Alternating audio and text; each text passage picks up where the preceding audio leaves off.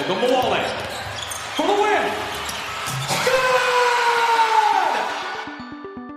Agum McKay denied another chance. It's good!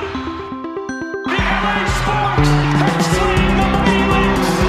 They are your 2016 WNBA champions.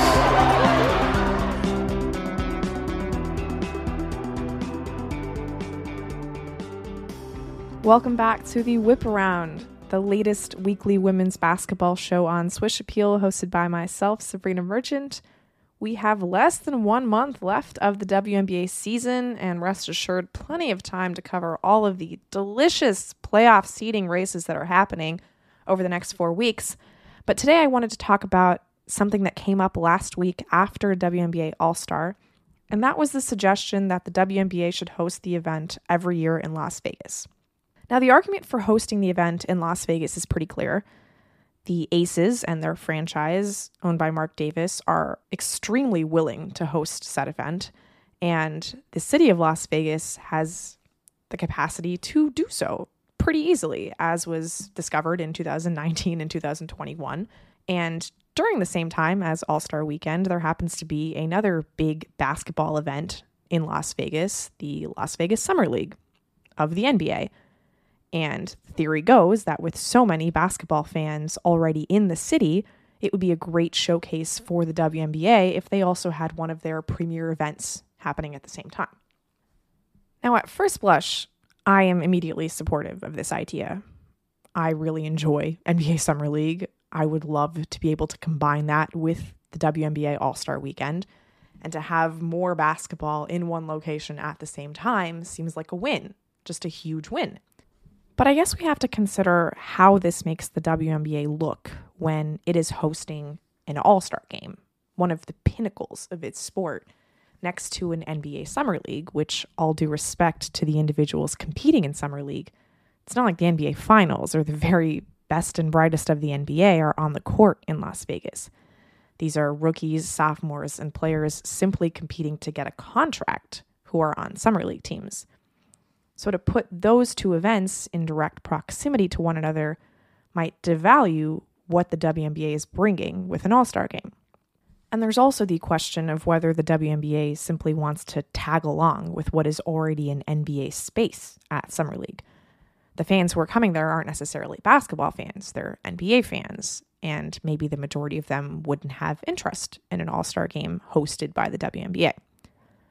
Which all just brings into question the larger idea of the relationship between the WNBA and the NBA.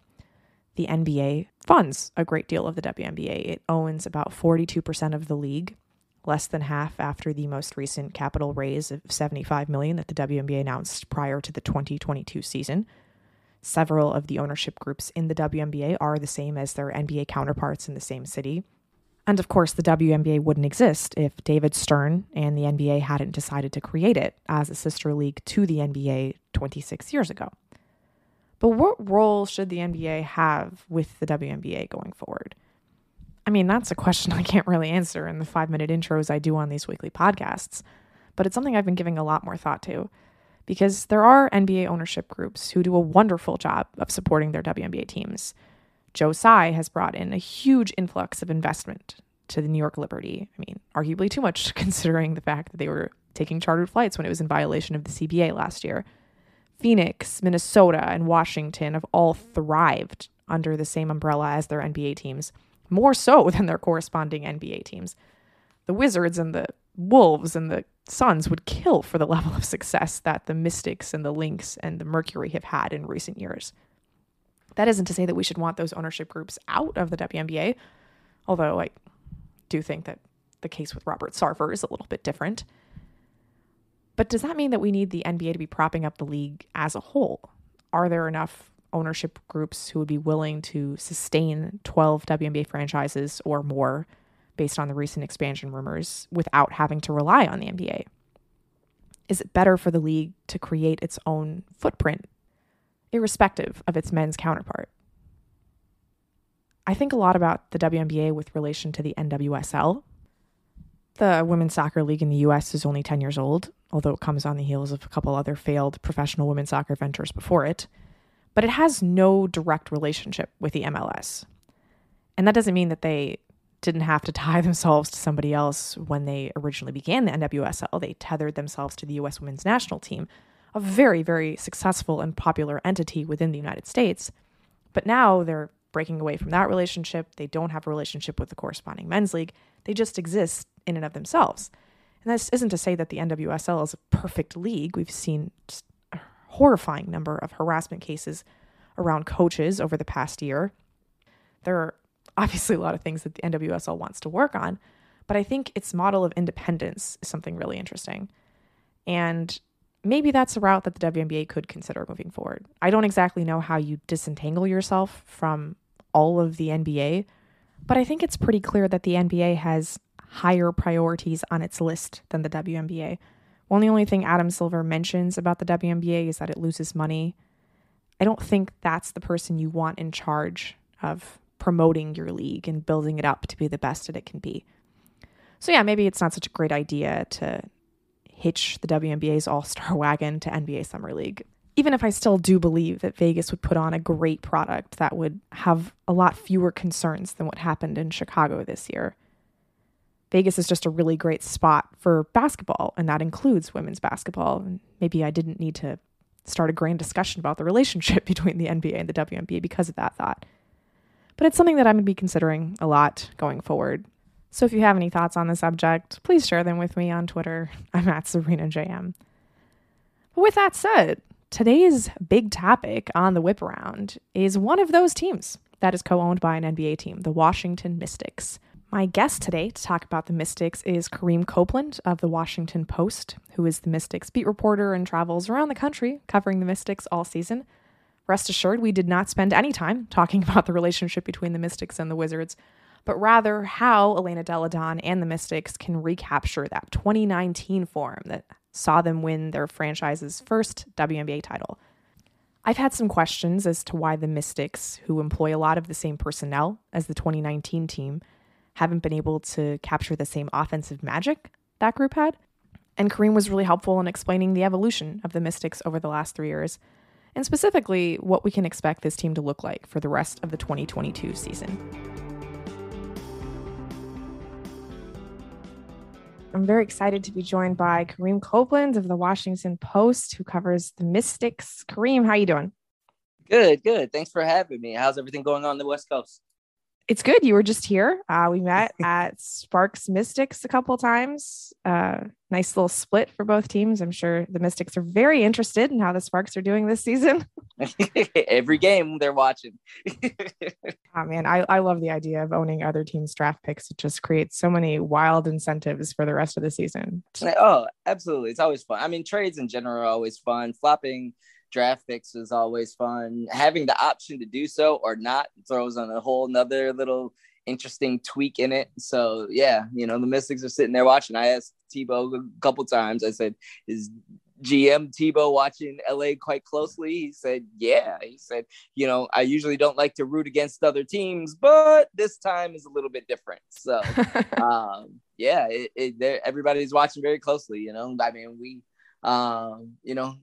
the organization and everybody saw what happened last year. They just barely missed the playoffs, ends up with a lottery pick, which ends up being number one. So you never know. If you've got a lottery pick, you never know what could happen, especially coming out next year with what's expected to be a strong draft. So yeah, everybody's watching closely. Yeah, I think it's safe to say that even if LA does not get a lottery pick, they will be swapping with Mystics. That is going to happen. Yes, that is true. Either way, but I guess I'm so focused on the lottery stuff. I kind of forgot about, hey, it's going to be a better pick regardless. So it is going to be a flip regardless. It'd be nice to jump up from 8 to 1, I'm sure, but 8 to 5 is still a nice little jump. But speaking of lottery picks, the Mystics obviously did very well for themselves in last year's lottery, getting the number 1 pick and then turning that into Shakira Austin and the rights to swap this upcoming 23 pick with the Sparks. And I wanted to start things off with Shakira Austin because, I'm watching the start of the season and I'm thinking, oh God, Mike Tebow made a huge mistake. Like, Ryan Howard looks amazing. They're going to regret this for a very, very long time. And yet, Shakira just keeps plugging along, plugging along. Her impact numbers for this season are outstanding. I thought she should have gotten far more all-star consideration than she ended up getting, to be perfectly honest. You tell me, like, what are people talking about regarding Shakira in Washington? What do they see in her? How do they see her developing as her career goes on? They're absolutely loving her. The whole thought process in the beginning, even when they flipped picks, was, hey, it doesn't matter who we get either at number 1 or number 3, that person isn't going to play a ton this year anyways. That was the whole thought process coming in, that they're going to play, just a reserve role and not be expected to do much, and had plenty of time to develop. Well, Shakira's played so well that she's been the starter pretty much all season. It's a little bit strange situation, but they're overjoyed with it. She's just come along a lot faster than anybody expected. Really, the person who's biggest affected by that has been Elizabeth Williams. She signed during the offseason to be the starter, and quite frankly, Shakira has played so well that she's put Elizabeth in a reserve role coming off the bench. It all starts with her defense. They absolutely love her defense, and they knew that was a huge plus coming in, but I think it's been even more than anyone expected. Tebow explained it the other day. He said that she's been pro ready on the defensive end, and that the offense will come, and they're not even worried about the offense, but she's been legitimately one of the better post defenders in the league. I mean, she's going up against, from the very beginning, we all took notice. I think it was the second or third game of the season. They had to play Minnesota and Sylvia Fowles, and she locked up Syl. And then the games keep going on, and she faces an Asia Wilson, and just the other night, Liz Cambage, and she played really well against her. So all these bigs night on night that, are some of the best players in the league, Shakira has kept them in check. And she's one of the reasons that, this is the number 1 defensive team in the league right now. And so that's been the huge bonus. They don't run anything for her offensively. And so that you'll have nights where, it's kind of, she's just feeling it, it clicks, and, she's, double digits, 15 points, something like that. But the impressive part about that is they're literally running no sets or whatever she gets. So whatever she gets is, coming off a pick and roll, or going and getting an offensive rebound, or just, in the flow of the game. But, they're not calling her number at all. So all of that has been quite impressive. I think she's shown a little bit more range than they expected. She's been able to step out to elbow and a little bit beyond, not all the way beyond the arc, but she's been a pretty good shooter going out to the elbow and a little bit farther mid-range there. So all of that, it hasn't been necessarily, I think Tebow would say it hasn't been a surprise, but it's been better than expected. And teammates have just loved her. She's got a great personality. She's fit in really well here. So she's dealing with a little bit of a bum ankle that she that's been bothering her. And then she rolled it in practice the other day, but she played the entire game yesterday, taped it up. It was all good, and played pretty dang good defense against Syl again. So her biggest strong suits at the moment is on the defensive end, but you have those nights where she gets going offensively too. Yeah, that's what's so impressive to me about Shakira, is that she fits the mold of this big center, right? Like, she's 6'6", I think, and has the size to really capably match up with Liz and Syl, but then also just has that foot speed where you can do so many other things with her on defense. Like, she's not super overmatched if you get her switch out on the perimeter, and she has the, lateral mobility to keep up just in a variety of different kinds of schemes. And that Mystics defense as a whole, I've been super impressed with, because you expect a team that has Elena Delle Donne and Errol Atkins and Natasha Cloud to be good offensively. And then yet, I think EDD honestly is just highly underrated defensively, and so underrated. Just like a real menace in the post, honestly. Like, just getting blocks out of nowhere. Blocks out of nowhere. It's so funny because I've been saying that the last couple of weeks, because she's not going to overwhelm you, but she slides over at the right time, at the right spot. I think people underestimate her and think they can kind of go over her, and she's just long enough and has just enough hops to get her hands on the ball. I mean, she's been a much better shot blocker this year than I expected, particularly her coming off of the last 2 years. So yeah, that's why they've got the 3 defenders on the outside. Elena's been better than expected, and then Shakira has just been a monster in the post. So all of those good perimeter defenders, you can let them be aggressive out there, knowing that, you know, Shakira will block a shot too. Obviously, you know, she'll toss something in the stands with the quickness. And so you've got her and Elena backing things up behind those three all defensive perimeter players between Clark, Atkins, and Tosh. And that's how you get the number one defense in the league. You know, they've been talking about it all season. They wanted that to be their personality, and it really has. I mean, they held Minnesota to 57 last night. I think that was the lowest amount they've scored all season long. And that was a Minnesota team that I think in their last 5 games, I looked it up yesterday, I think they were 4-1 and the number 2 offense in the league, and they got held to 57 last night. So when that defense is locked in, it's tough sledding for everybody. Yeah, I think they just got edged by Seattle in the defensive rankings this morning, just because Seattle got to play Indiana last night. Oh, yeah. But, you know, they're right there. They're right there. Yes. I mean, you just think about that lineup, and with all the players you just mentioned, plus Shatori off the bench and Elizabeth Williams off the bench, there aren't really weak links defensively. And like, I know Kayla McBride was talking about this. You were talking before we got on there. You were talking about Maisha. Yeah, we haven't even mentioned Maisha yet. And she's a mismatch defensively for everybody, because she can do exactly what you just talked. She can guard 1 through 4 and even fives who don't have a ton of height. Yeah, I mean, it's a hard team to try to score against. And Kayla McBride on that Minnesota Lynx team that we were just talking about, like, she had tweeted earlier, like, I can't even explain to you what it's like to go up against Cloud, Atkins, and Clark. Like, it's just something else. Yeah, the hashtag was great. Well, what was it? I just want to open shot, dog. Yeah. I just want to take an open shot. Poor Kayla. No, but it's funny, because you think about this Mystics team and the way they were constructed in 2019, and they were just this beautiful offensive juggernaut, and everything flowed so smoothly offensively. And I thought that if they were going to get back to that peak, which I would argue that they have, even if the record is, not quite like contender-ish, they're still playing just fine when Elena Delle Donne's on the court. The confusing thing to me is that, how do they have a below average offense with all of that talent? Like, what am I missing here?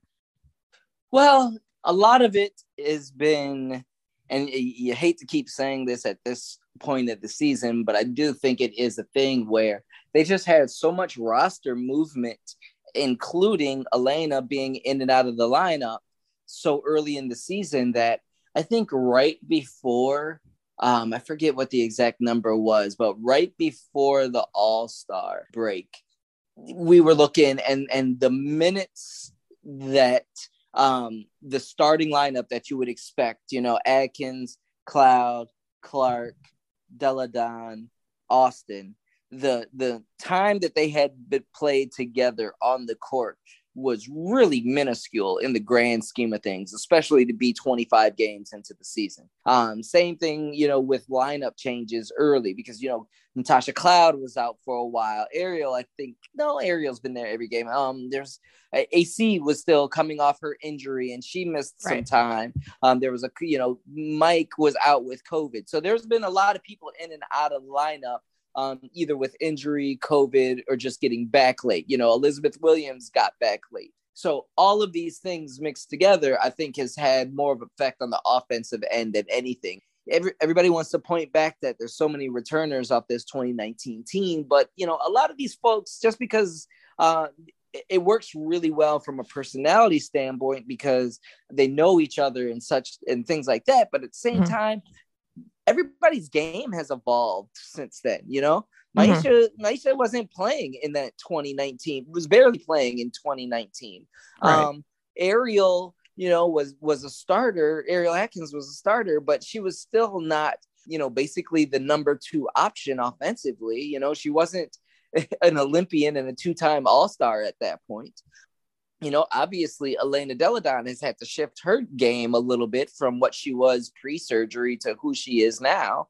Shakira is a rookie, AC has been, Alicia Clark has been not only finding her the way she fits in with this new team, but also coming off that foot injury. And so it took a long time for her to get healthy and have her legs back underneath her. And, We know she's a knockdown 3-point shooter, but she's still been struggling with that so far this season. And I think that's more to do with, just her getting healthy and getting back into a comfortable groove. So I think, you look at all those names individually and it sounds strange. Maisha, in as much as she's blossomed now and grown into who she is, but last year she's been a starter. Last 2 years she's been a starter, and when Elena was out. So now she's figuring out this new role of coming back off the bench and when to be aggressive, when not to be aggressive, how to play with Elena. Again, she's a completely different player than she was a couple of years ago. So I think all of those things have still been trying to get everybody getting used to and getting comfortable with. But the games that Elena is in, they seem super comfortable and are starting to, it's still inconsistent, but the games where the ball's moving, just a couple nights ago, when the ball's moving side to side really well, and Elena commands so much attention that double teams are coming, and all of a sudden, that opens up creases and cutting lanes for everybody else. They look really good at those moments. I think it's just a little bit of, it's just been so inconsistent. And I think a big part of that was due with people in and out of the lineup. A big part of that was people learning new roles. But I think at this point, of course, I was the jinx about 2 games ago. I think it was right before LA, or maybe it was in LA. I wrote about, their last 5 games, their offense had improved dramatically and seemed like they had finally figured things out.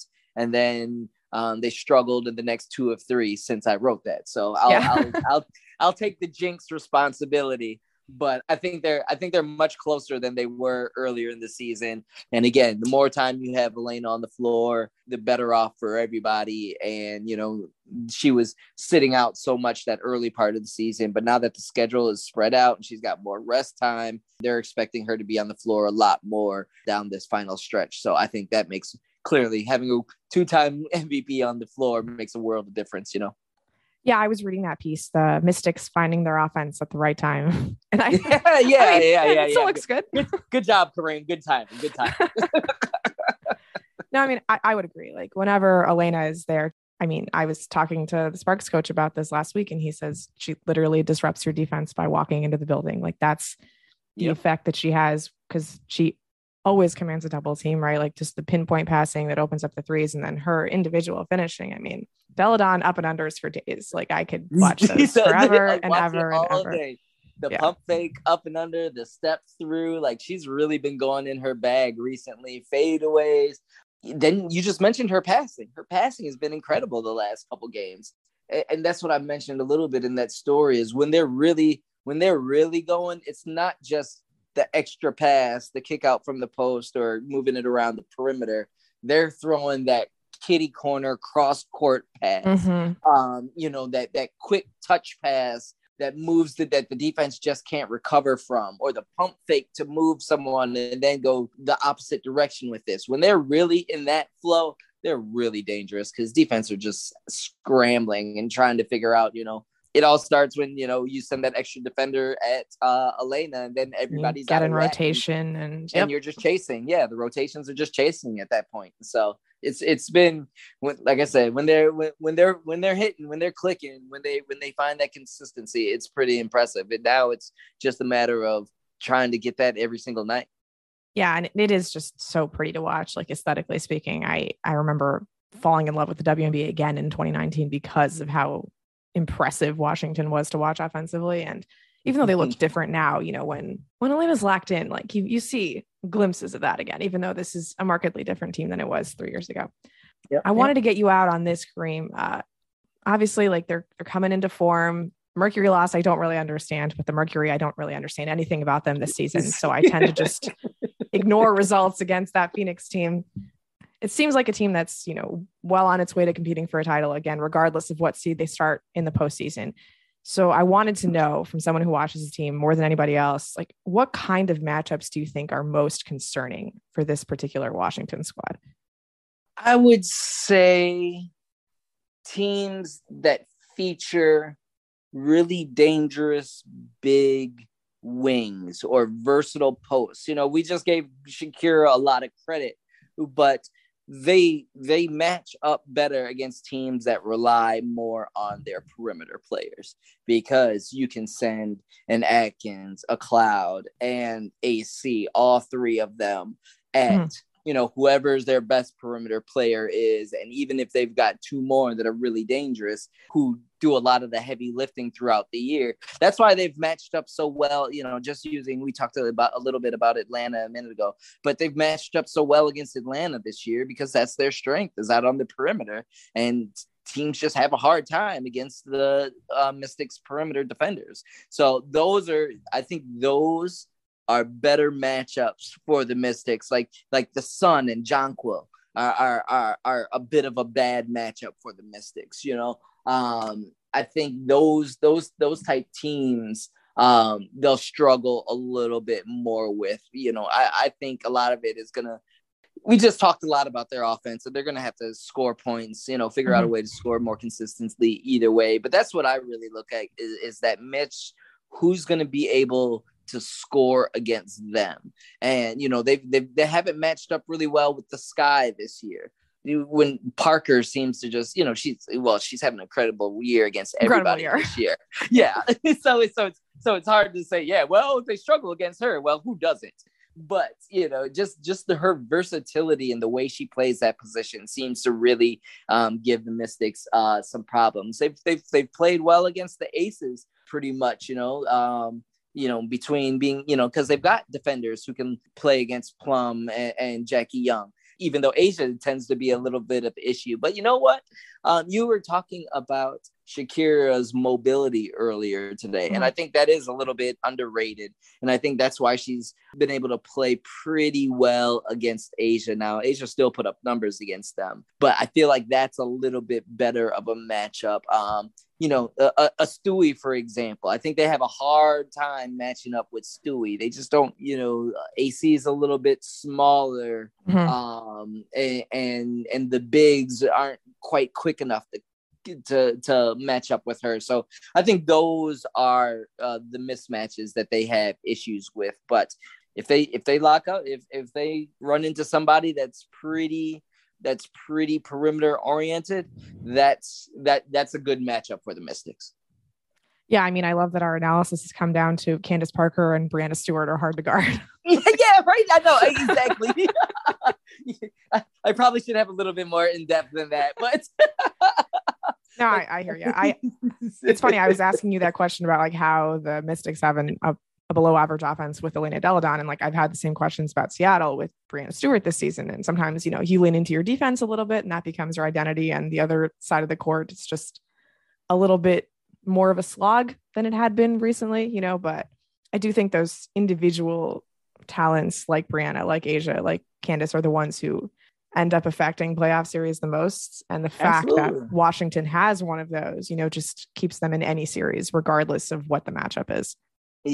That's basketball on every level, especially when you get to playoff time and elimination games and your rotations shorten up and you start playing people, you play your starters a little bit longer. When you've got those big dogs, those MVP type players, that's when they shine. I mean, across every level of basketball, who are the teams that are the last ones standing? And it's usually somebody with a pretty big, with a superstar that can change everything, that forces opponents to have to adjust everything to trying to slow that person down. And a lot of times that person is just such a mismatch that it's like, okay, do you have a mismatch of your own to keep up?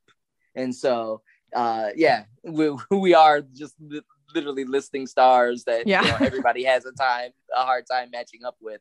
But I think this is a Mystics team that is, especially when their offense gets clicking, I think they can hang out. They can hang with anybody in this league.